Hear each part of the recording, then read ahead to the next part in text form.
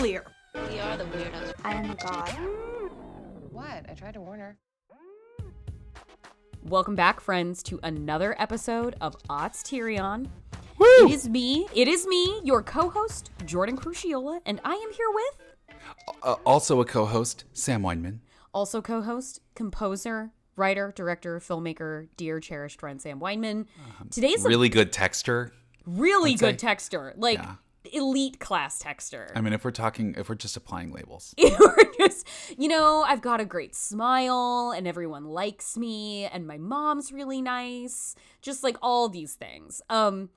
This is a big episode. I've wondered if people who are very familiar with me online assumed this would come in the first season, because it didn't.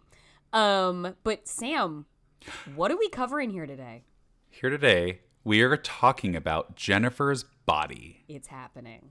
It's happening. Finally here. You have waited. You have earned this movie. You were what? like, In so many "Give it ways, to me." In so many ways, we've earned Jennifer's Body, and Jennifer's Body has earned us. And I wasn't reluctant or reticent to do JB on the pod. Of course, it was a foregone conclusion that it would happen. I just wanted to make sure, honestly, that when it was covered, it wasn't me being the catalyzing force, because I am not tired of talking about this movie. I could talk about it constantly, but I know I'm kind of always the one bringing it up. So I wanted to make sure that when we covered the ground, that it was you or perhaps a guest that was going to be like, I have a thing that I want to say about Jennifer's Body, and that's why we should start. That's why we should do it now. So internally, it was important to me to wait for somebody else to bring up the discussion.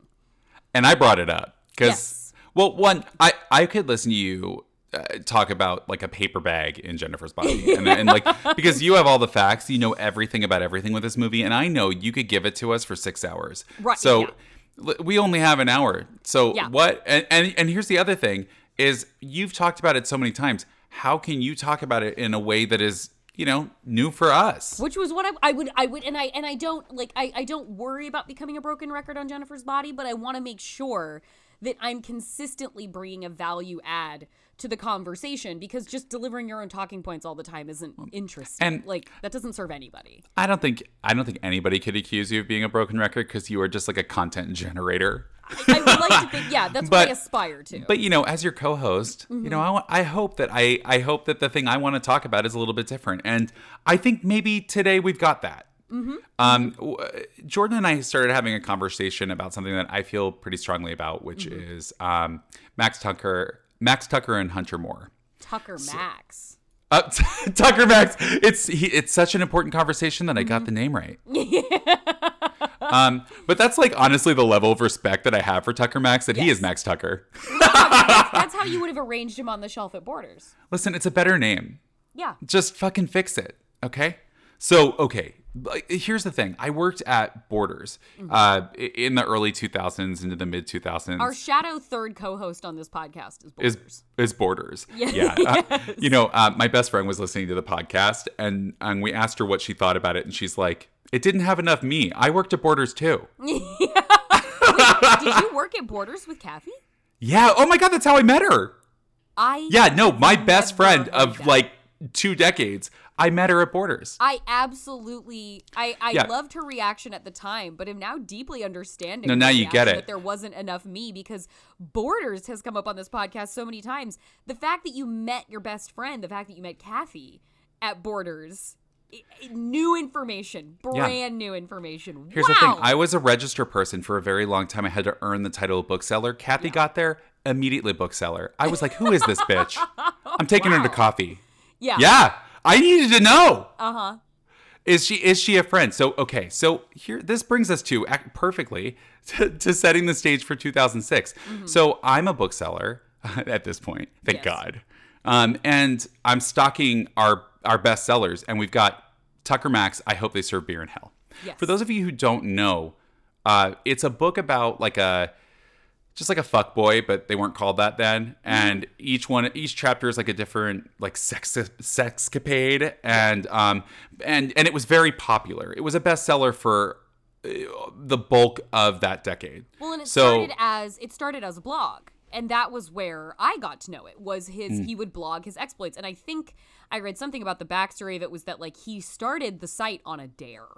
And he just committed to it and it became hugely popular. You know, he went viral with these posts about his debauchery and his exploits before we used the term viral. And it might have been, I cannot remember the debut year of that, if it made it to me in high school or if that was early college that I started reading Tucker Max on the web. And it was just be the worst guy possible.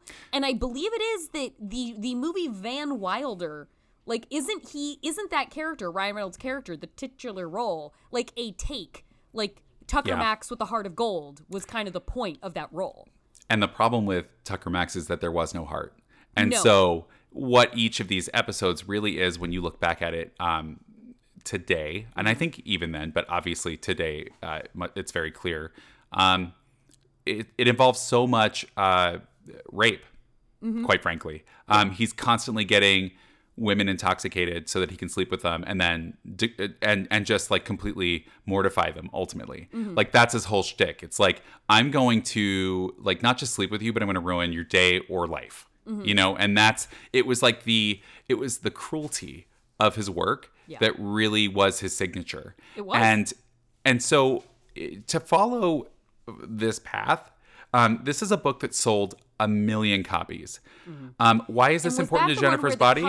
Was that the book where the cover is him standing in between two girls whose faces have been cut out, and it looks just like cut marks, implying that like insert girl here?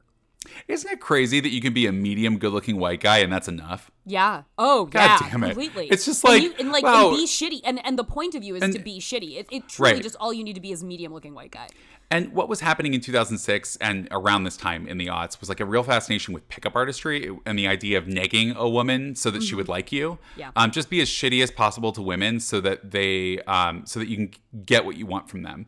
And so that was that was a big part of what this is. So why I bring it up and tie it to Jennifer's Body is because because 400,000 of the over 1 million copies that sold of this book were sold in 2009. Which is so interesting because that is quite removed from the date of publishing. Like it arrived as, I think, a success, but then the crescendo in sort of latent success. It was a bestseller right away. So it's not like we weren't stocking the book. It's that we were stocking it for years. Yeah. And that in something about 2009, there was a peak for this book. It was also the year that the movie version came out. And that movie version tanked. Right. So on one hand, we have 400,000 copies of this book selling because people want to read him ruin and do these terrible things. But we don't want to see the movie because it's not really that much fun. What you doing? I'm talking to the turtles. Are they telling you to kill that fat girl behind us? Because that's what they're telling me to do. What? How can you be mad about that? Fat girls aren't real people. I think what it to was actually watch in living color. Yeah. Somebody just an irresponsible person just debasing women. Yeah, it's hard to feel like that's a comedy. And I think it made people uncomfortable, and it made people look at the part of them that were commodifying his behavior. Yeah. And that was too close to home. They'd rather read the book. Making it a film is saying the quiet part out loud. Yep. It is taking this thing where he was very much like, because of the cruelty of that era that it defines so much of it, and we've talked about it many times, and we will talk about it many times more. He was an object of aspiration. Like you read, like, dudes read Tucker, like, I was around those dudes, I talked to dudes about it. Dudes read Tucker Max thinking this guy was kind of like a folk hero. Like, he was it was almost too good to be true. Like, these stories couldn't be real because no one's that fucking awesome. Like, because cool shit like this doesn't really happen. And so it was, he was a sort of deity of the era. He was so much of a distillation of the kind of toxicity that was diffused out over so much of culture and then condensed into one person. And then when you put that in a movie, that's being like, oh shit, all that stuff we just like baked into culture passively and implicitly, here it is explicitly, and like, ooh, that might feel bad. When we talk about the paparazzi culture of 2005 leading into 2007 and that there was no protection for women, that Lindsay Lohan's case gets thrown out of court, that Paris Hilton's case, or Paris Hilton suing about her sex tape thrown out because she doesn't have the right to her own body and its images. Yeah. What we're looking at is like this idea that like these untouchable celebrities, it's like, well, that's the price of being a celebrity. I guess that's like the justification at the time. And of course it's horrific, but we acted as if that would have no consequence. And Tucker Max is the consequence. What it is it affected every woman. If you can treat the women on top this way, then it affects everybody on the way down. Right. And this is an exact representation of that. And in 2009, Tucker Max really gave birth to what I think is like the wart on Tucker Max's dick, Hunter Moore. Right. So Hunter Moore is a man who harassed a girlfriend in 2009 into giving him once she left him, and he posted her nudes online against her wishes, and specifically to seek revenge, and then built an entire website around it in 2010 where he would post revenge porn on behalf of men who wanted to, men and women who would post their pictures. But here's the thing. He would also post their social media links, their full names, their pictures. He wanted you to find them and harass them. He would and fully then dox these people. If they asked for their things to be taken down, he had a special section where he would laugh at those people and post their emails. Parents asking about their kids who are on the site. I mean, shitty stuff. And the thing is, it's in the same breath as this guy. It's like one gives way to the next. Now, that lasted, 18 months before it was shut down. Now, and he's the kind of figure that was like in the way that like the blogosphere culture, the celebrity blog culture of the day was unhinged in the form of things like, Perez Hilton and delisted and things like that. But what gives clearance to those things to exist and sort of becomes the terrible feedback machine is when mainstream media takes cues from that style of reporting or commentary or humor and then perpetuates it at a level where it is sanctioned by large blue chip media companies. And you have a publication like Rolling Stone do a profile on Hunter Moore that is not like an expose, it's a human interest piece. It's a let's follow Hunter Moore on a drug-fueled, boozy weekend. And the whole point, you assign that story because you want the most fucked up thing to happen and you hope your reporter's there for it. That's the whole reason you do that. So the whole reason, like, they talked to him at his home in California, and then the reporter meets him in New York City where he goes for a gig, essentially an appearance, and the point is to chronicle the womanizing and the possible assaults and the extreme substance use along the way, because you're hoping your reporter comes back with something really fucked up that people are going to be really interested in. It's not meant to take this person down, it's meant to highlight them. It's difficult to explain to somebody who is too young to remember the aughts how cruel they were. And I think that a lot of times we place that cruelty mid-aughts, and the truth is it went all the way to the end. And we see that in the emergence of these two men and their popularity, because it's not just that they existed as outliers. It was that they were getting so much attention that Tucker Max was a best-selling author, that Hunter Moore had a website that most people logged into. Right. It's that kind of shit that makes you realize the entire culture is culpable. We are all a part of their success. And so why I bring this up with Jennifer's Body is a lot of the conversation around Jennifer's Body has to do with the marketing and how the marketing failed. And the marketing did fail. This is not to poke a hole in that. But what it is to add a layer. It was marketed to these men. It was marketed to a culture that embraced Tucker Max and loved Hunter Moore. It was that kind of entitlement to a woman's body and their images. That's why there was such fuss over the leaked pictures of Megan Fox who skinny or in the swimming scene. That's why they had to keep paparazzi out. It's because this is the culture, and the expectation was the culture is who's up. What was the name of the site? Is anyone up? Yeah, is anyone up? And upskirts. Yep. That's what people got paid for. It's a time when it was acceptable, and you would get paid a large sum of money if you put a camera under a woman's skirt. I mean, that's shit now you would go to jail for. This is only a decade ago, friends. Like, Right. I mean, That was just what was that was a normal day on thesuperficial.com. Yeah.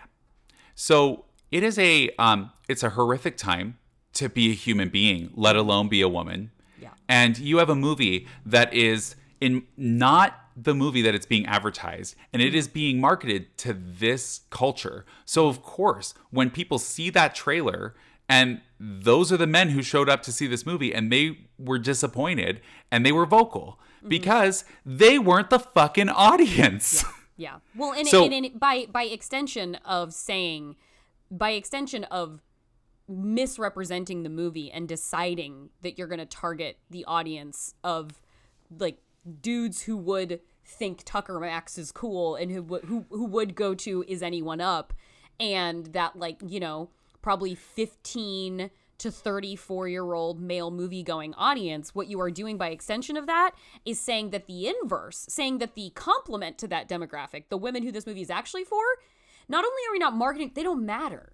They don't have the purchasing power we want. They don't have the cultural sway we want. They're not the ones we give a shit about. We want the money of this actual valuable marketing demographic over here. Fuck these girls. I think an important part of this is something that I think about this a lot with Hollywood generally, and what we see such a insidious, sick version of it with the mismarketing of Jennifer's Body, which is a thing that just persistently frustrates me so much about power players in the film industry is this race to be second, is this race for consolation prizes. Yeah. This notion of like something else was a success, so we need to chase that and not necessarily do our own novel interpretation of it, which I get it. Things emerge in the culture and you react to that. That makes sense to me. Why, when you are the people with the money, you are the entities with the resources, you are the taste makers. If something's not famous, make it fucking famous. If something's not there yet, then put it on the fucking map. You're the ones who do that. You're the ones who can take over the world with advertising. So why are you chasing something else's heat? Why would you chase a Tucker Max fan when you could look and so clearly see what Diablo Cody and Karan Kusama are doing in something like Jennifer's Body and be like, you know what? Bear with me. What if we don't go for the 30 million clicks a day, assholes over here, and be like, where are those other people, though? Where are the people who are horrified by that? Who this movie is exactly for, and there are tens of fucking millions of them. Why not? You have the power to reach them. You have the budget to reach them. That makes me, well, I have to tell you how it reached me. Because it wasn't through the advertising campaign. It was because the soundtrack for Jennifer's Body leaked far ahead of the movie. Okay. It is a great soundtrack, and it is very of its time. And so I was like, you know what? I need to see this no matter what. You know what? I need to know what's going on. It's the same story with Sorority Row. That's another episode. So, I can't wait for that episode. So watching this movie unfold was like, thank God this wasn't what was in the trailer. Right, and right. my queer friends and I went back and saw it again and again because that's what you do, right? I saw so it thank 4 God times. for the soundtrack. Yeah, I saw it 4 times. Friend, did you discover the soundtrack at the time, or is that like a later thing? No, that was definitely a later thing for me. And here's the thing that the marketers missed. Those fucking idiots. I was fully in the bag for Megan Fox, 100%. Like, I was gonna watch anything Megan was in. Of that course. was me, because she's rad as hell. I will ride for Michaela Baines in those 2 Transformers movies till the end of time. Michaela Baines, Sam Witwicky, one of our great of the 21st century love stories. Knowing what we know about Michael Bay now, and not in the sense of like his reputation or whatever, but his screenplays, not weighty material. Like it's the thinnest. It is gossamer, but like things go boom and they look fucking rad. Like that's the point. So knowing how much fucking verve and swagger Megan Fox brought to the performance of Michaela and made her an action heroine through sheer force of charisma and presence in the absence of anything interesting that I'm sure existed on that page, knowing how much she gave to that role and how it had to be so, kind of collapse around her the way that her run with Transformers and Bay ended. I was all in for her. Like, I still keep just tabs open on my phone of just select gifs of Megan Fox from Transformers because she's just radiating star power. It's incredible. So all I knew about her was from Perez Hilton. Oh. So what I will say is all I knew about Megan Fox was, she was famous and hot and relentlessly bullied by Perez Hilton. To a point where it's disgusting. And by the way, you can still pull that shit up because he wasn't smart enough to delete it yet. Yep. And the Wayback Machine will find you. Yep. Here's what that whole preamble was. I meant to say is please 100%. I was in the bag for Megan, but you know what I also had on my fridge in my apartment in San Francisco? I had the fold out 20 by 24 poster of Megan Fox as Jennifer Check in the cheerleading uniform leaning over a school desk. I had that pinup shit in my house because I love that. That is, you know what that is? It is super hot. You know what the reality is? That people had enough, shitty, insidious boy-run media people had enough sex to sell from Megan Fox because she, very cannily, knew that would be a persona that would catch on. She knew it would catch fire. Megan Fox was absolutely self-aware from go of the kind of star profile she was forging. She knew it would get traction. It did. And she has acknowledged that, I wasn't really helping myself entirely because, that picked up steam and then suddenly that's who I was. But at the same time, the only way I was going to control my image was being the sort of master of my own performance of it. So she was in an impossible fucking situation. And if you read any of those profiles from that time that were either just jerking off all over her or negging her or minimizing her, in every one of them, she makes clear she knows exactly what's fucking going on. She makes clear in the New York Times profile, the making and unmaking of Megan Fox, or the making of Megan, the self-manufacture of Megan Fox. That's the title. It explains her awareness and her orchestration of her image while still taking time to minimize her, while still taking time to make cheap shots at her, even with the knowledge in hand from that writer and the knowledge readily available in any other featured cover story profile of Megan Fox where it's clear she is in on the gag. Even then, in those moments where you know what she's capable of, she was being ripped apart. And what the marketing people didn't understand was that there was a way to sell sexy Megan Fox without fucking exploiting her. Because there were queer girls like me who absolutely are down for Megan Fox in a cheerleading uniform, who are absolutely down for all the hotness that is Michaela Baines leaning over the hood of a Camaro as the sun sets behind her and her glistening tan body is lit up by that sheen of Michael Bay sweat.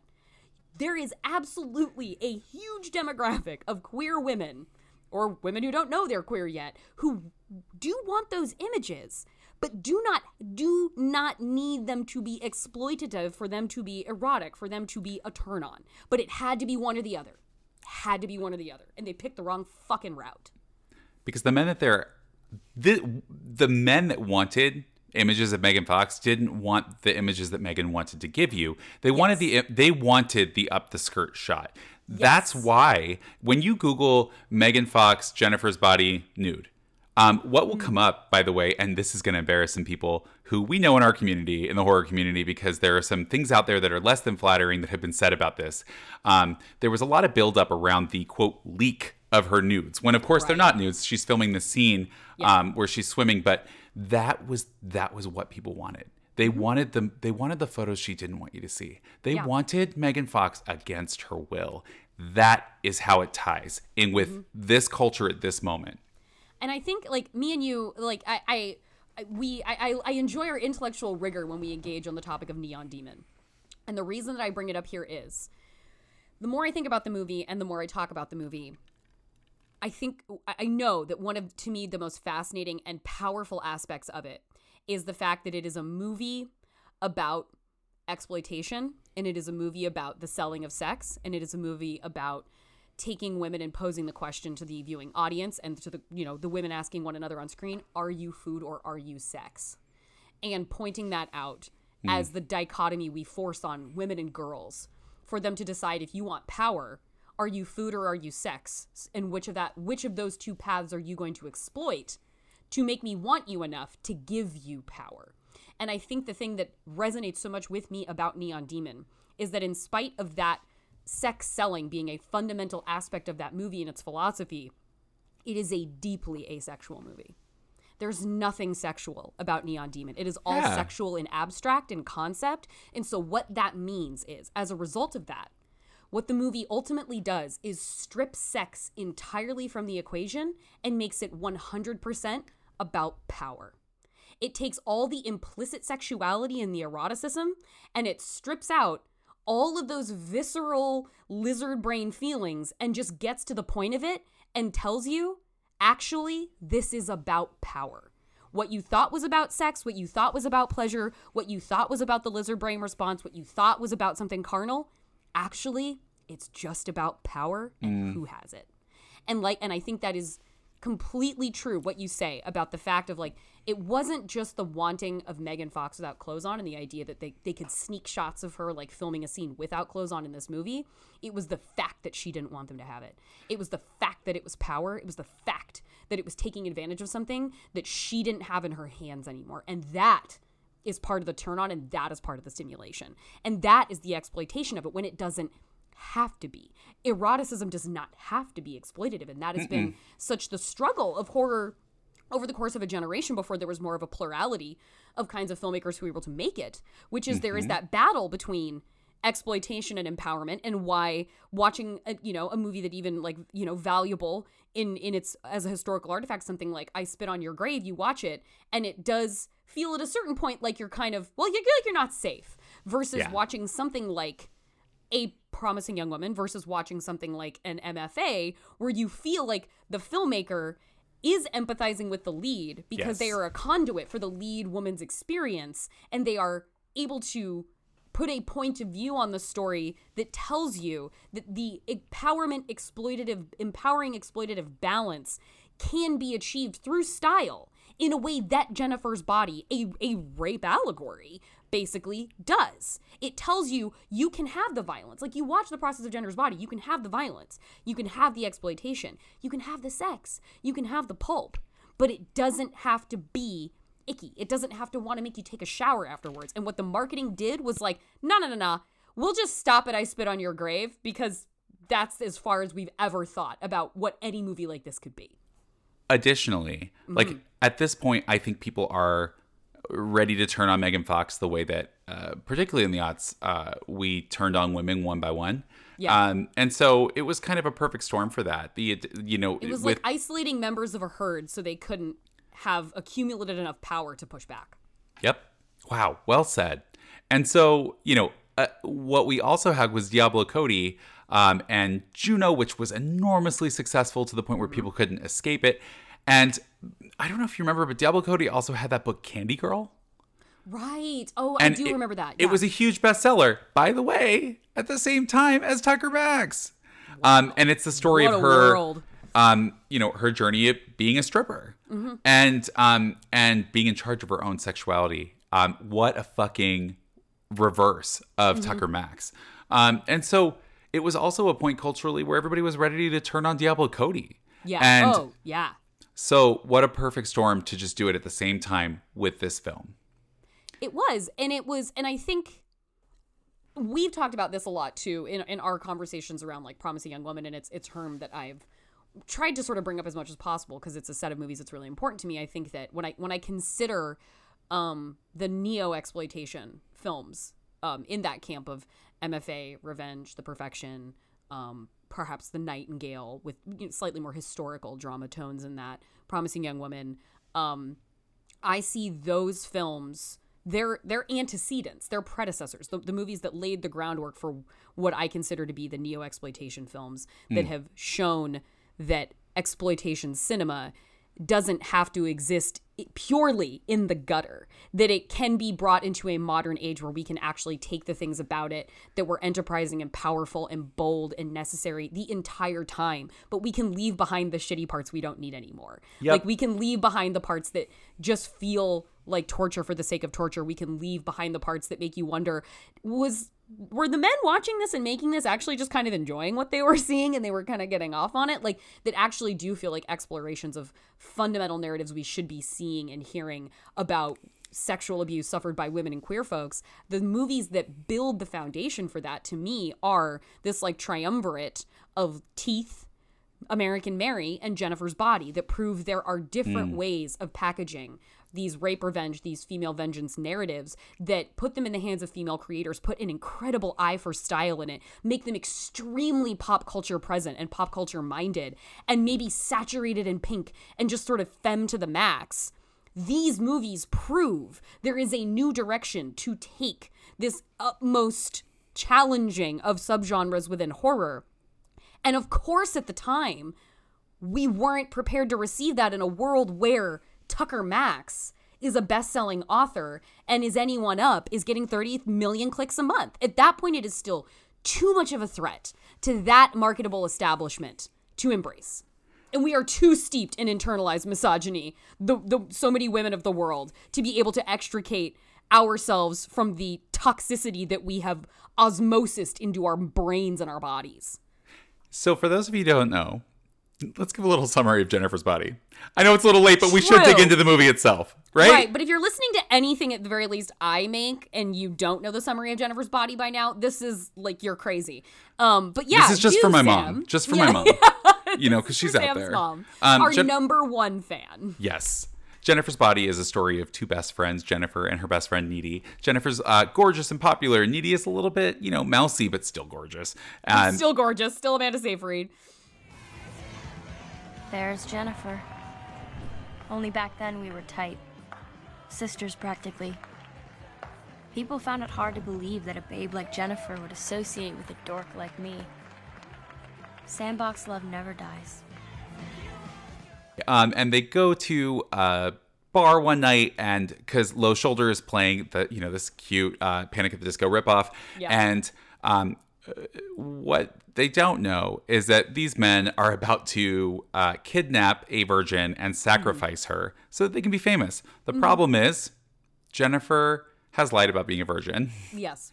And so she's not even a backdoor virgin anymore. No. So they have inadvertently created a hell demon in the form of, Megan Fox. They've created a succubus in the form of what the most gorgeous teenage girl you could possibly imagine. And it is not, I know this sounds like a Lifetime drama, but friends, this is comedy. It is comedy horror. We have come in real hot on the serious topics that are appropriately discussed for this. But what I need to tell you is when you get to this movie, it is a celebration of queer language. Eat my ass, Chip. You're just jello because you're not invited. I'm not jealous. That place is disgusting. Everyone in there has a mustache. You're totally jello. You're lime green jello and you can't even admit it to yourself. It is a monument to it. It is like the idea at the time that it was criticized for sort of Diablo Cody speak, when really the only character delivering that is Jennifer Check. So it's more like Jennifer speak. It's not Diablo Cody saying that this is the way the world talks, because she, obviously had the vernacular that she worked into Juno and that sensibility. It's not the way the world talks. It's the way Jennifer talks and the way the world molds around Jennifer, because she is the center of this universe. But also, though, when a man does it, it's like, wow, Heather's is great. When a woman does it, it's like, oh, that's Diablo Cody speak. It's like, that's you know dated. what, fuck right off. Yeah. That's not gonna age well. That's really tacky. She has such one-liners as, You give me such a wetty. And It smells like Thai food in here. Have you guys been fucking? I gotta tell you, it is nonstop with Jennifer Check, and It is non-stop. Listening to Jennifer Check is truly like listening to Jennifer Check is like watching Twitter scroll now. Oh, yeah. Listening to Jennifer Check is like, oh my God, this is the insular language of being inside the internet. Is what it feels like, and like the amalgamation of fucking Drag Race. Yep. And current events and whatever weird drama we're all engaging in that day, you know, whatever niche thing that has happened in Twitter high school in your corner of the internet that day, that is like hearing Jennifer Check speak. I saw their MySpace page, and the lead singer's extra salty. Plus, there'll be lots of other salty morsels there for you.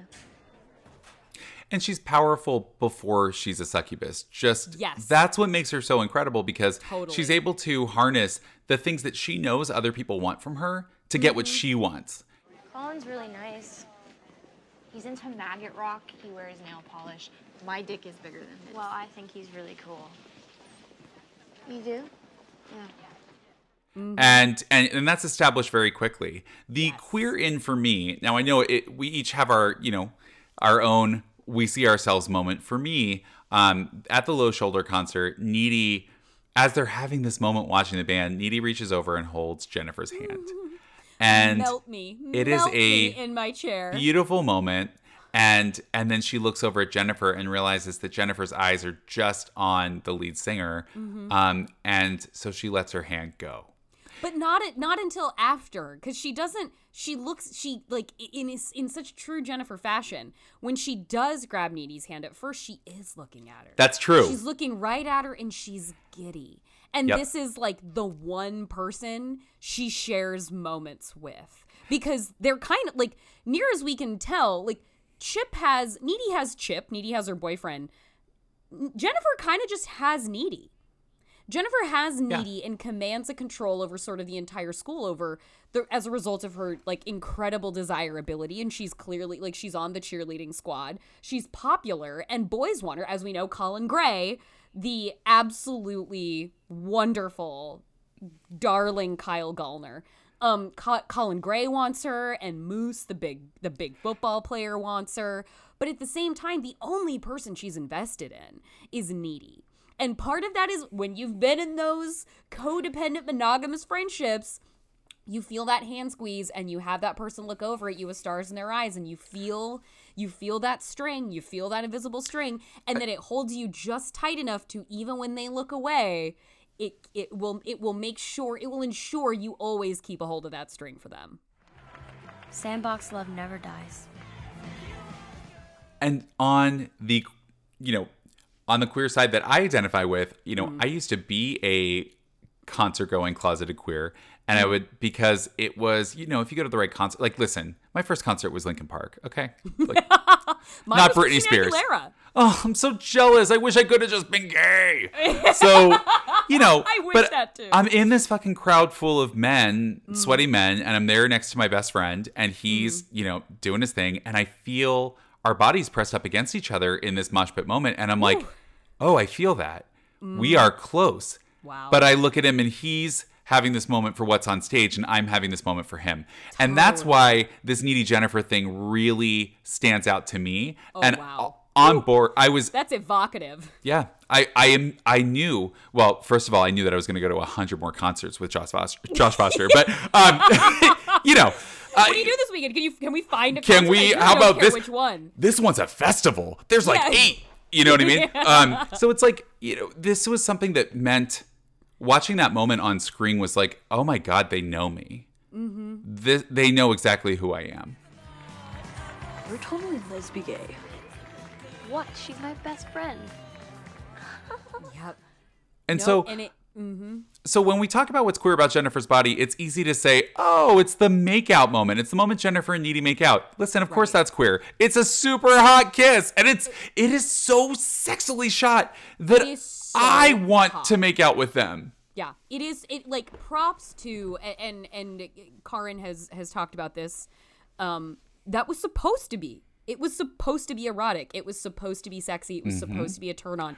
That's the point. And the fact that the underscoring of that eroticism and sexiness is good. It's welcome. Yes. It's part of this genre. Like, you know, the thrill of being a horror fan is that we get to watch the most salacious kinds of things and delight in them for all the sort of like sin and satisfaction that they are. Like, But we always share your bed when we have slumber parties. the conversation around like agency in women's bodies and their own empowerment. And the conversation can never be, well, what if we take the sex out of it? What if we just act like women don't have bodies underneath their clothes? What if we don't at all make an attempt to learn how to do this productively, enjoyably, and responsibly, and we just act like it doesn't exist? That fucking goes nowhere. And this is Diablo Cody and Karin Kusama saying, no, we get to have our fun too, because this, like, women also want this. This is sexy for women. This is delightful for the audience we are trying to reach, for the girls and gays that this movie is meant for. And that statement of just like forceful agency is so, and goddamn, because they kept it a great secret. And the first time I watched this, when that kiss started happening, and then is 52 seconds long, I was dying. I was falling out of my chair. I had, of course, like watched HBO After Dark at that point. Like, porn was not out of my purview. I'm in my 20s. But like, you didn't see stuff like that in movies that were released by Fox Atomic that weren't like skin flicks. Like, you didn't see that as a surprise where you didn't realize that was going to pop up. Either that was the movie or you didn't see it coming. And the idea of something gay in a Fox Atomic release with these really big stars, oh my stars. And not gay in a lesbian oh my stars, are you Barb starring me? Anyways, I fucking live. I love that movie. And this is not gay in a 1970s lesbian vampire way. This is not gay in 1983's The Hunger. This is gay in a, I just held my best friend's hand at a concert and my heart broke a little bit, and now my best friend crawled through my window and started making out with me. What do? Gay. Now that is authentically gay. That is gay in a way where any queer person can look at that screen and go, holy shit, this movie has an actual character that represents who I am. And they are the leads. Both of them.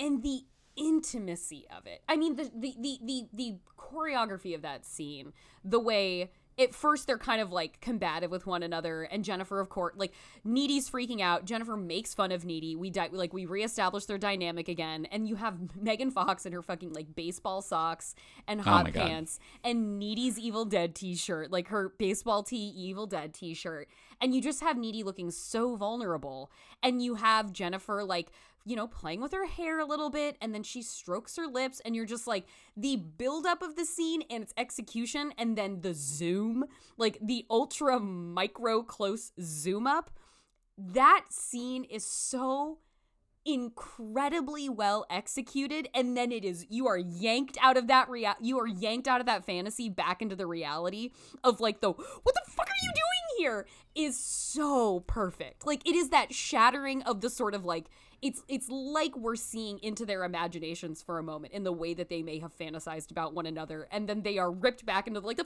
fuck, wait, we have an actual situation to deal with. And that too, I think, is such a perfectly queer moment of like, we were in suspended animation for a moment, and then the world caught up to us, and it was like, oh shit, now we have to actually deal with this again. So I'm going to say something kind of fucked up, but maybe not. I think that the reason why so many straight men deny the fact that this is a queer movie is the Hunter Moore of it all. Really is, because to them, that kiss was made for them. Yeah. They don't see it. They don't see that as an authentic kiss between two queer people. They don't see, for a lot of them, bisexuality doesn't exist. It's just we live in a binary of gay or straight. But I just feel like when you think about who is telling you what this movie is, straight people don't see it. Yes. They completely miss it.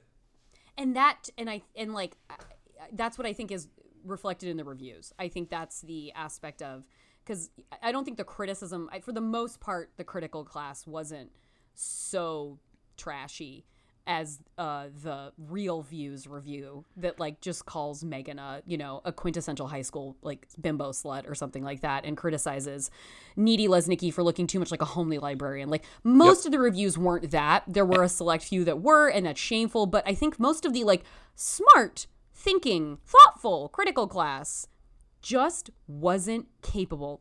Mostly straight, mostly white, and even a mix of male and female, but mostly men, of course.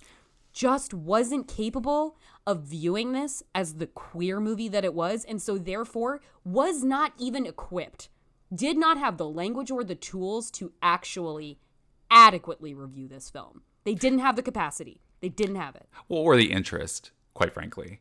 You know, I think that you're absolutely right. Or the interest. It's a willful ignorance, and I think it continues to be. If we are not talking about Jennifer's Body as a queer film, the person who's talking about it, I'm sorry, but it's willful ignorance. It's 2021. Yeah. Wake up. Yeah, I mean, at this point, yes. And I think at the time, the way that we understood gay media was that it either was Will and Grace or it was Philadelphia. Oh. It was, right. But like, it was either like, because obviously there's the hypersexualized, there's like the porn-ish aspect to it. There's the prestige, Oscar caliber, awards caliber, fucking Angels in America, Philadelphia, or there is your happy-go-lucky gay neighbor down the hall. But even both of what you just said were gay men. Because it brings up an interesting point, which is during the aughts, gay men were carrying the torch for the LGBTQ community in an embarrassing way. I mean, because what was happening at the time was the fight for marriage equality, and a pivot for many people who were pushing towards equality was to really use images of straight passing white gay men, because that's what people were comfortable with. They were the Will and Grace. Or they were front, basically straight out of Will and Grace. And on the other side of it, we're only also comfortable with men who don't live to the end of their movie in an artful way. So that's where we get Philadelphia and Brokeback Mountain. So the aughts were not a time where queer women were actually queer women. They were just porn.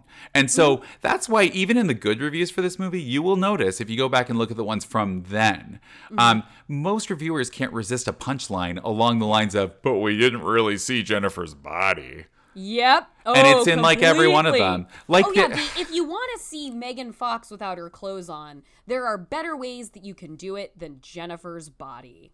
Mm-hmm. So, but here's what we do see. We see Jennifer eat a lot of boys. And Jennifer eats so many boys. You're killing people. No, I'm killing boys. Boys are just placeholders. They come and they go. You're my best friend. And I want to help you. But I won't let you kill again. That's a lose-lose. I lose me, and you lose me, and then, Needy, you have nothing. I need it. I need it. You know what? We have a 4-hour Snyder cut. Give Karin Kasama $70 million to go give us a 4-hour cut of Jennifer's Body. Why the fuck are we wasting our time on this other shit? Come on. And such a fascinating part of this movie's story to me is that like the marketing is a fucking nightmare. The critical reception was absolutely ill-equipped, homophobic, misogynist bullshit.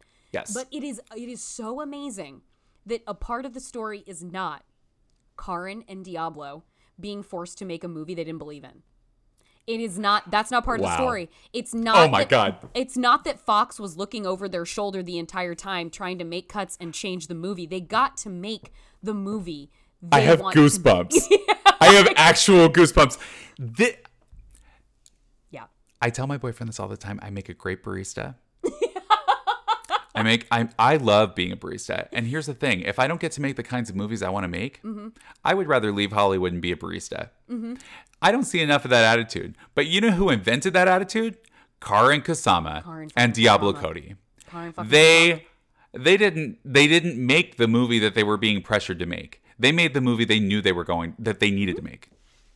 And they got to. Like any of the features I've read in my conversation with Karin and Megan, at no point do you hear them being like, yeah, and then like we had to ignore this note and then we snuck this in and then we had to do this. It wasn't until the movie was being put out that they had to start having a war that they ultimately lost for how to sell it. But the Jennifer's body that we see is the Jennifer's body that was intended. And that feels like a fucking miracle. What a given win. everything that we know. Yeah. I mean, very few films in general get to be that. Let alone a film written by a woman, directed by a second woman, starring women. Starring one of the most, like, misinterpreted, misrepresented, and like, unabashedly exploited starlets of her day in Megan Fox.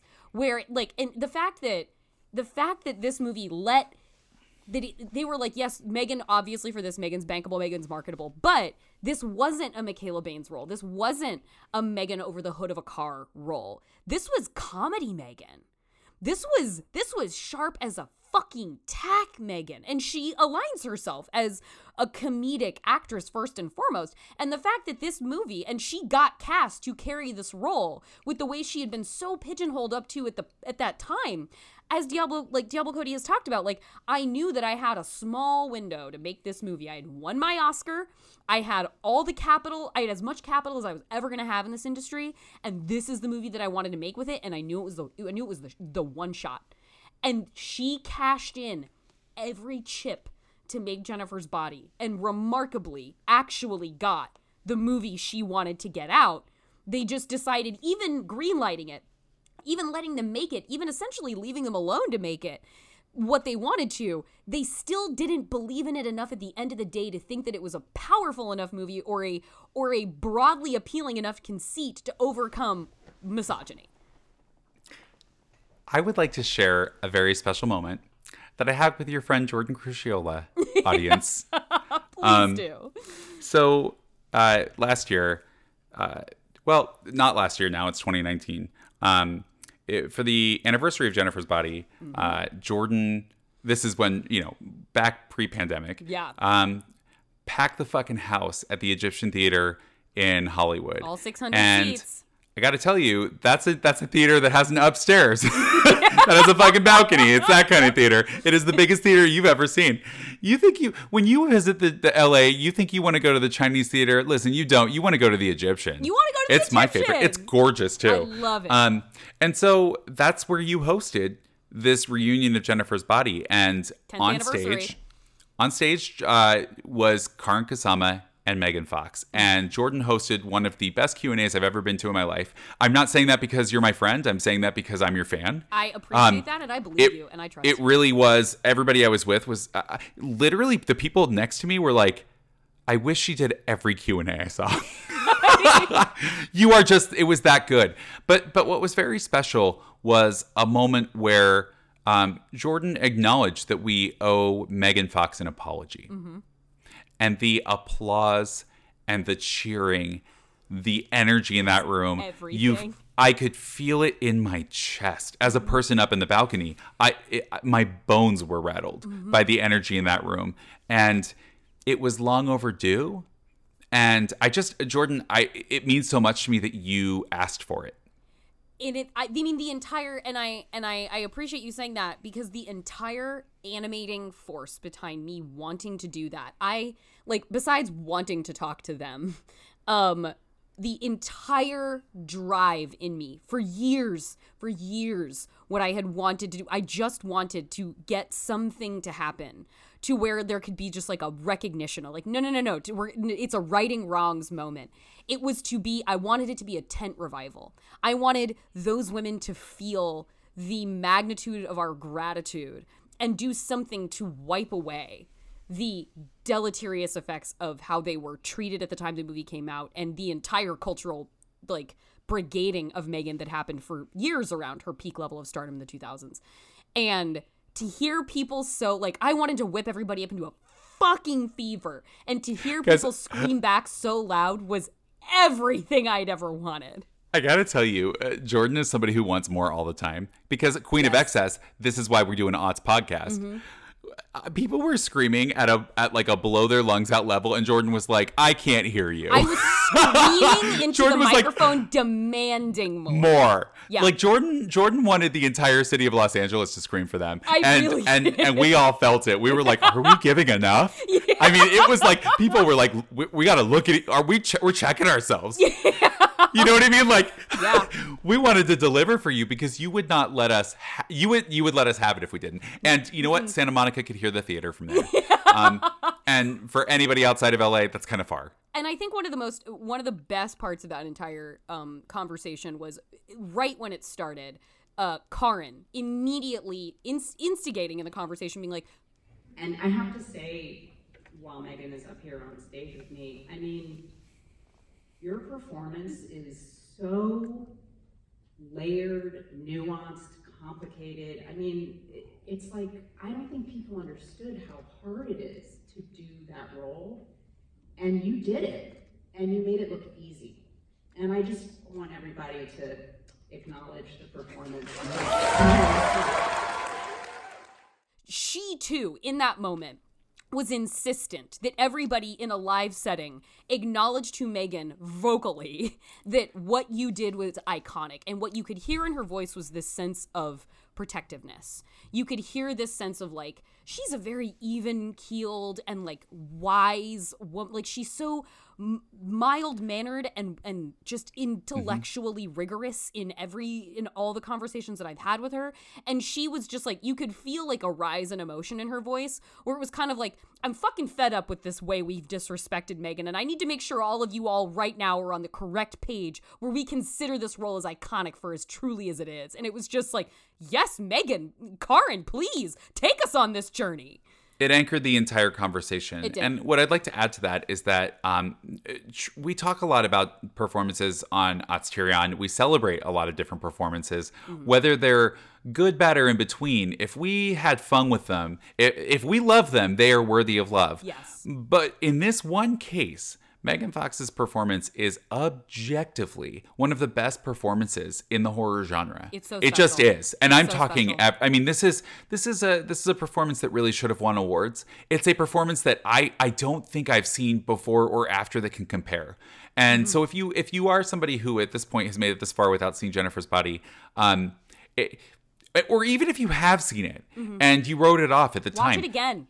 And tell somebody about her performance, because that's the good work we do here. It's not just about listening to Jordan and I talk about it for an hour and then, listening for the next episode. Go out there and fucking tell somebody, because we have the chance to write history.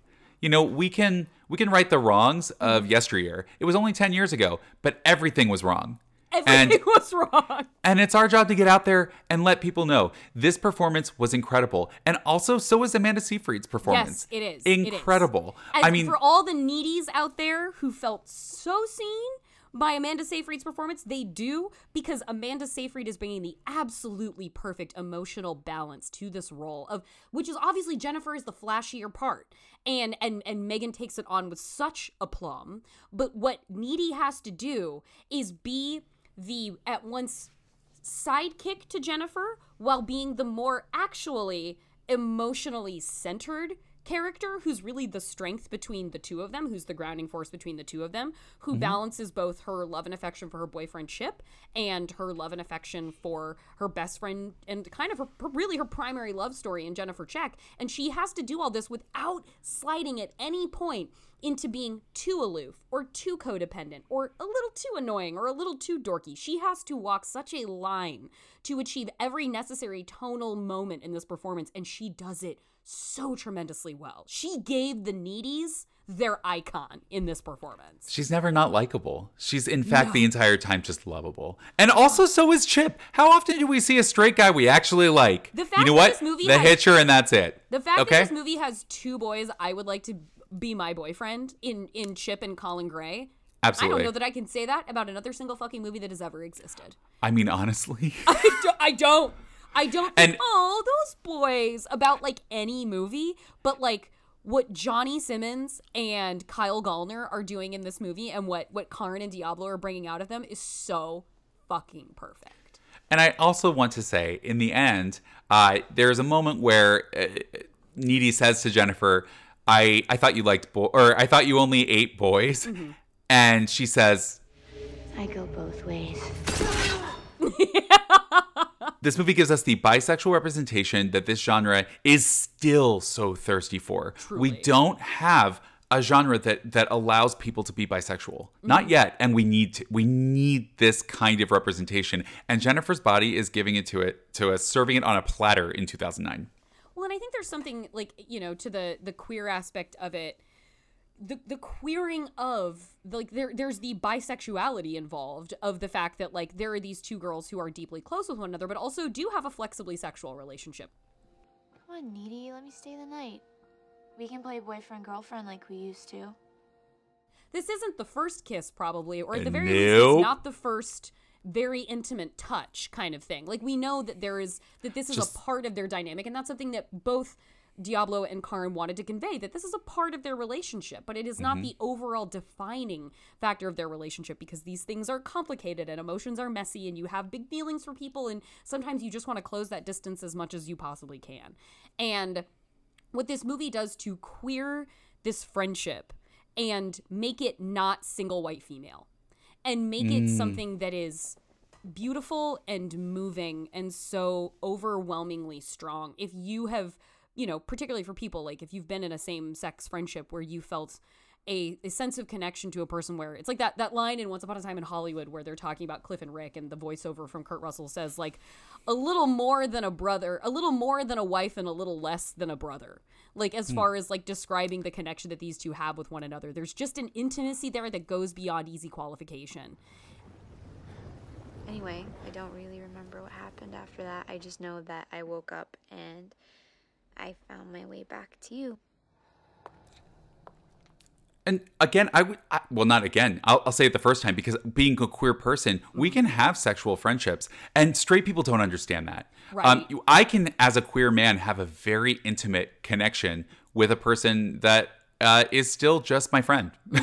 But it's just not something that, you know, compulsory heterosexuality allows room for. So when we talk about Jennifer and Needy's relationship, I am talking about a best friend. Yeah.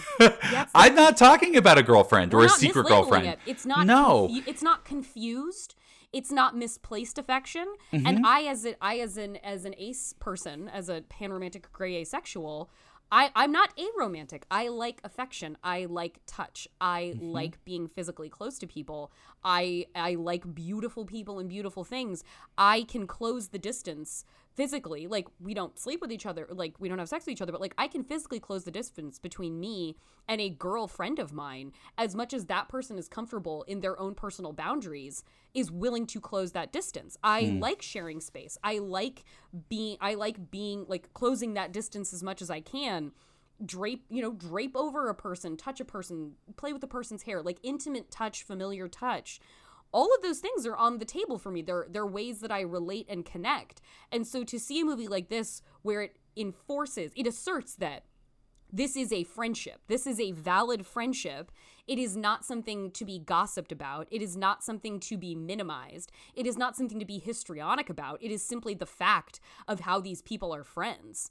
That meant so much to me to see that kind of intense bonding and connection between two teenage girls, like these characters on screen, and be like, oh my God, I know that. Like, I know that feeling. I know that desire. And I know that my relating to this doesn't mean that I'm something I haven't realized yet, that I'm just like, oh, she's just gay and repressed sexually, and that's the only answer to it. The fact that it gives such a wonderful and funny and enjoyable embodiment to this kind of dynamic that felt so emotionally real for me. And the fact that, because we do play in the supernatural a bit in Jennifer's Body with her being a succubus, and the way that they have that extra sensory perception of one another, the way that Needy knows when Jennifer's coming, the way that Needy knows when Jennifer's doing something.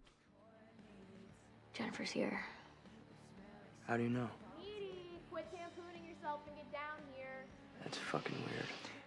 The fact that it brings to life that intense connection when you have that monogamous friendship, when you have that deep dependency with another person, the fact that it puts it in supernatural terms is truly, to me, the thing is the most sensible way to realize that kind of dynamic, because there's almost no other explanation for it but for some sort of like ethereal, supernatural, semi-supernatural connection bond between you and another human being that allows you to mentally and physically anticipate and be aware of and connect to, even in the physical absence of them, to just have such a sense of their being that this movie puts a reality to that, puts a tangible relationship to that. That is monumental and still something we rarely see. That is poetry, my friend. What you just said, that is the ace romance novel that I needed. It is what keeps this movie as an almost unprecedented story. So then I have to ask, it's obvious, but I also want to know what specifically makes this movie a candidate for Atztirion. I think for me, it's a two-pronged thing of it being that blueprint film for my vaunted neo-exploitation category of cinema. It, to me, and this is something I've discussed recently on my own little Patreon, where the reason that the Oscar nominations mean so much to me with Promising Young Woman, I don't need Academy validation to know Promising Young Woman is good. To know that it's fucking genius, to know that it's my favorite movie of 2020 and it's probably going to stay my favorite movie of 2021. I don't need that. But what that says to me, that old ass stuffy as hell institution finally respecting a movie in this category of film, alongside saying that, yes, you are valid enough in our eyes, or we at least have been pressured enough to realize that we have to notice how monumental this is, that we will recognize it alongside a vaunted story like Nomadland, a vaunted story like Minari. This most sort of discarded of genres, a rape revenge film? Like, at the Academy Awards? First of all, like a horror genre film generally, that's always an extraordinary leap when one of those movies is able to break that boundary. And then second, one that focuses on women, is written and directed by a woman, stars women and men that are only villains, and it's not a period piece, and women actually get to have interior lives in the present day, and it's pop culture minded, and it's so contemporary and bleeding millennial. That gets to be best original screenplay? Like, I don't need you to tell me that. I already knew, but the fact that you are in a position where you have no choice but to recognize that's how good it is and that's how forceful we are, that's fucking huge. And that, to me, is the promise. That, to me, is the fulfillment, or at least close to the fulfillment of the promise of what Jennifer's Body said was possible 12 years ago. That is what that is such a big part of what Promising Young Woman means to me, is that it is justice for Jennifer's Body. Because this movie told us so much was possible. That we could see love and friendship mean what it does in Jennifer's Body, and it could be in a movie, and it could be big and famous and have the biggest actress of the moment by a major movie studio with a fucking slammin' soundtrack and Academy Award-winning screenwriter. It could have all these things, and it could exist in the lineage of movies like Miss fucking 45. Like, the progression from Spit on Your Grave to a Miss 45 to a Jennifer's Body, and now to the breakthrough that Promising Young Woman demonstrates, that a breakthrough that a movie like Jennifer's Body made possible, even as admonished as it was at the time. That's why it means so much to me, because it is the fucking groundwork for the house we are standing in now, of what we see as possible in like this revenge, rape, women-centric field. And, now hopefully we see that field of films diversify wildly more than it ever has been, in series like Michaela Cole's I Via Destroy You, and hopefully so many more shows and films that come after it. But that is why it is the blueprint, and it so is evocative emotionally, visually, sonically, and it gets to show you that, like, women are important, women are furious, and we are fun, and we are sexy, and we can give ourselves the lizard brain things that we love and crave better than men almost ever could. Well, I'm going to weigh in, but I don't think I need to cover anything that you covered, which is all of it. So what I will say... But I would love... You brought it to the doorstep today, so I want to know. What I want to share is that what makes it Atztirion for me actually changed during the course of this conversation. Interesting, okay. What I was looking at was the wreckage of a world that was not kind to the people who were living in it. and a movie that was unsung. But what you pointed me to was that this movie was exactly what it needed to be, made by the people who wanted it to be that way. At a time when what was in demand was imagery against the will of its participants, was against the wishes of the people who were in front of the camera. But in this case, every image, every moment was talked about together and created together intentionally. And what we have is something that was so powerful that it was able to resist an entire cultural push. It was able to exist in spite of a culture that demanded something different. This movie exists in the face of, is anyone up? In the face of, I hope they serve beer in hell. And at the end of the day, it made more money at the box office. So, even then, it really is the winner. I love Jennifer's Body, and it absolutely has a home here. I'm so glad we got to talk about it together, Jordan. I'm so glad that you decided it was time, because you were absolutely right. And I am so grateful for the framing that you brought to it as putting a new spin on this conversation. It was something I've talked about a bunch. And so it's so cool when you love a movie, and the more you talk about it, the more you love it, because the more ways you find to appreciate it and value it. And this is just to find another way to consider this movie and its value because of it, in spite of the circumstances in which it arrived. Incredible. What a thrill. What a fucking gift. Friend, where can we find you on social media? You can find me on Twitter at Jorcru, Jorcru. And then you can find me on Patreon, where I have recently written about Jennifer's Body and Promising Young Woman, as I've done multiple times before, but this time together. And you can subscribe to that and pay me money, which I would absolutely love. And how about you, Sam? You can find me at Sam Wyman on Twitter and I guess Instagram, but am I ever even on there? And, someday soon, you will also be able to find Jordan and I probably talking about Jennifer's Body in the documentary I'm working on right now. And please, I know you all want this doc. I do too. I want this for you. I don't talk about it on here because I don't want to rile people up. I get that tweet every day. But listen, we are so close. You are so close. And Jennifer's Body will have its moment. Friend, this is so special that we got to do this together. Thank you. I thank you so much, and I really think we honored the title in a way that I knew we could, and I'm always thrilled to do. I think so too, friend.